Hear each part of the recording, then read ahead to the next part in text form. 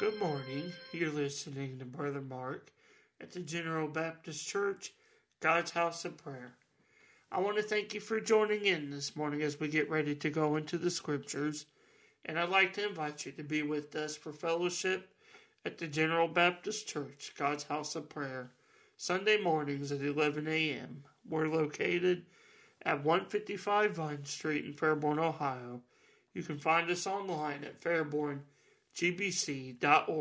and on Facebook and social media. And if you enjoyed this podcast devotional, you can click subscribe in the top of your podcast app. This morning, as we look into the Scriptures, we're going to read in the book of Psalms, looking in the 22nd chapter. We see a Psalm of David as he declares praise to the Lord after all things that have transpired in his life.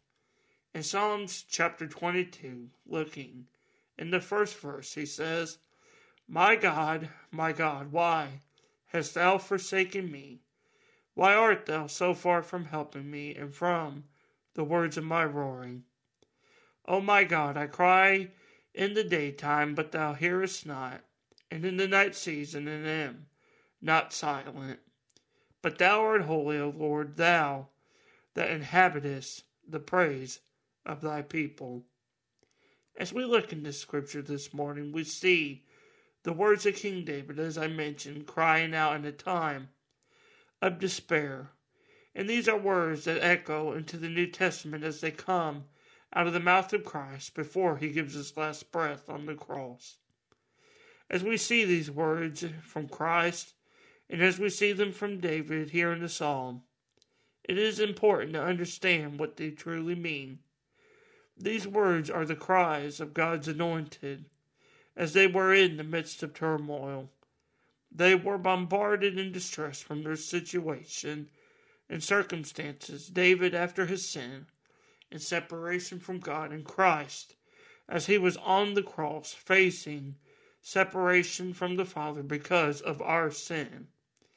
In both cases, both of them had the same response, which is to cry out to the Holy One of Israel.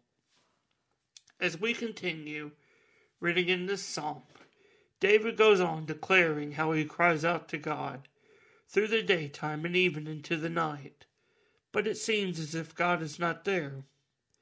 So what does this mean? Does God abandon his people in the times of greatest distress? Absolutely not.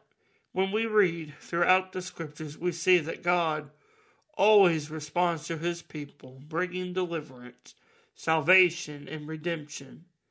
And lastly, David declares how the Lord inhabits the praises of his people Israel.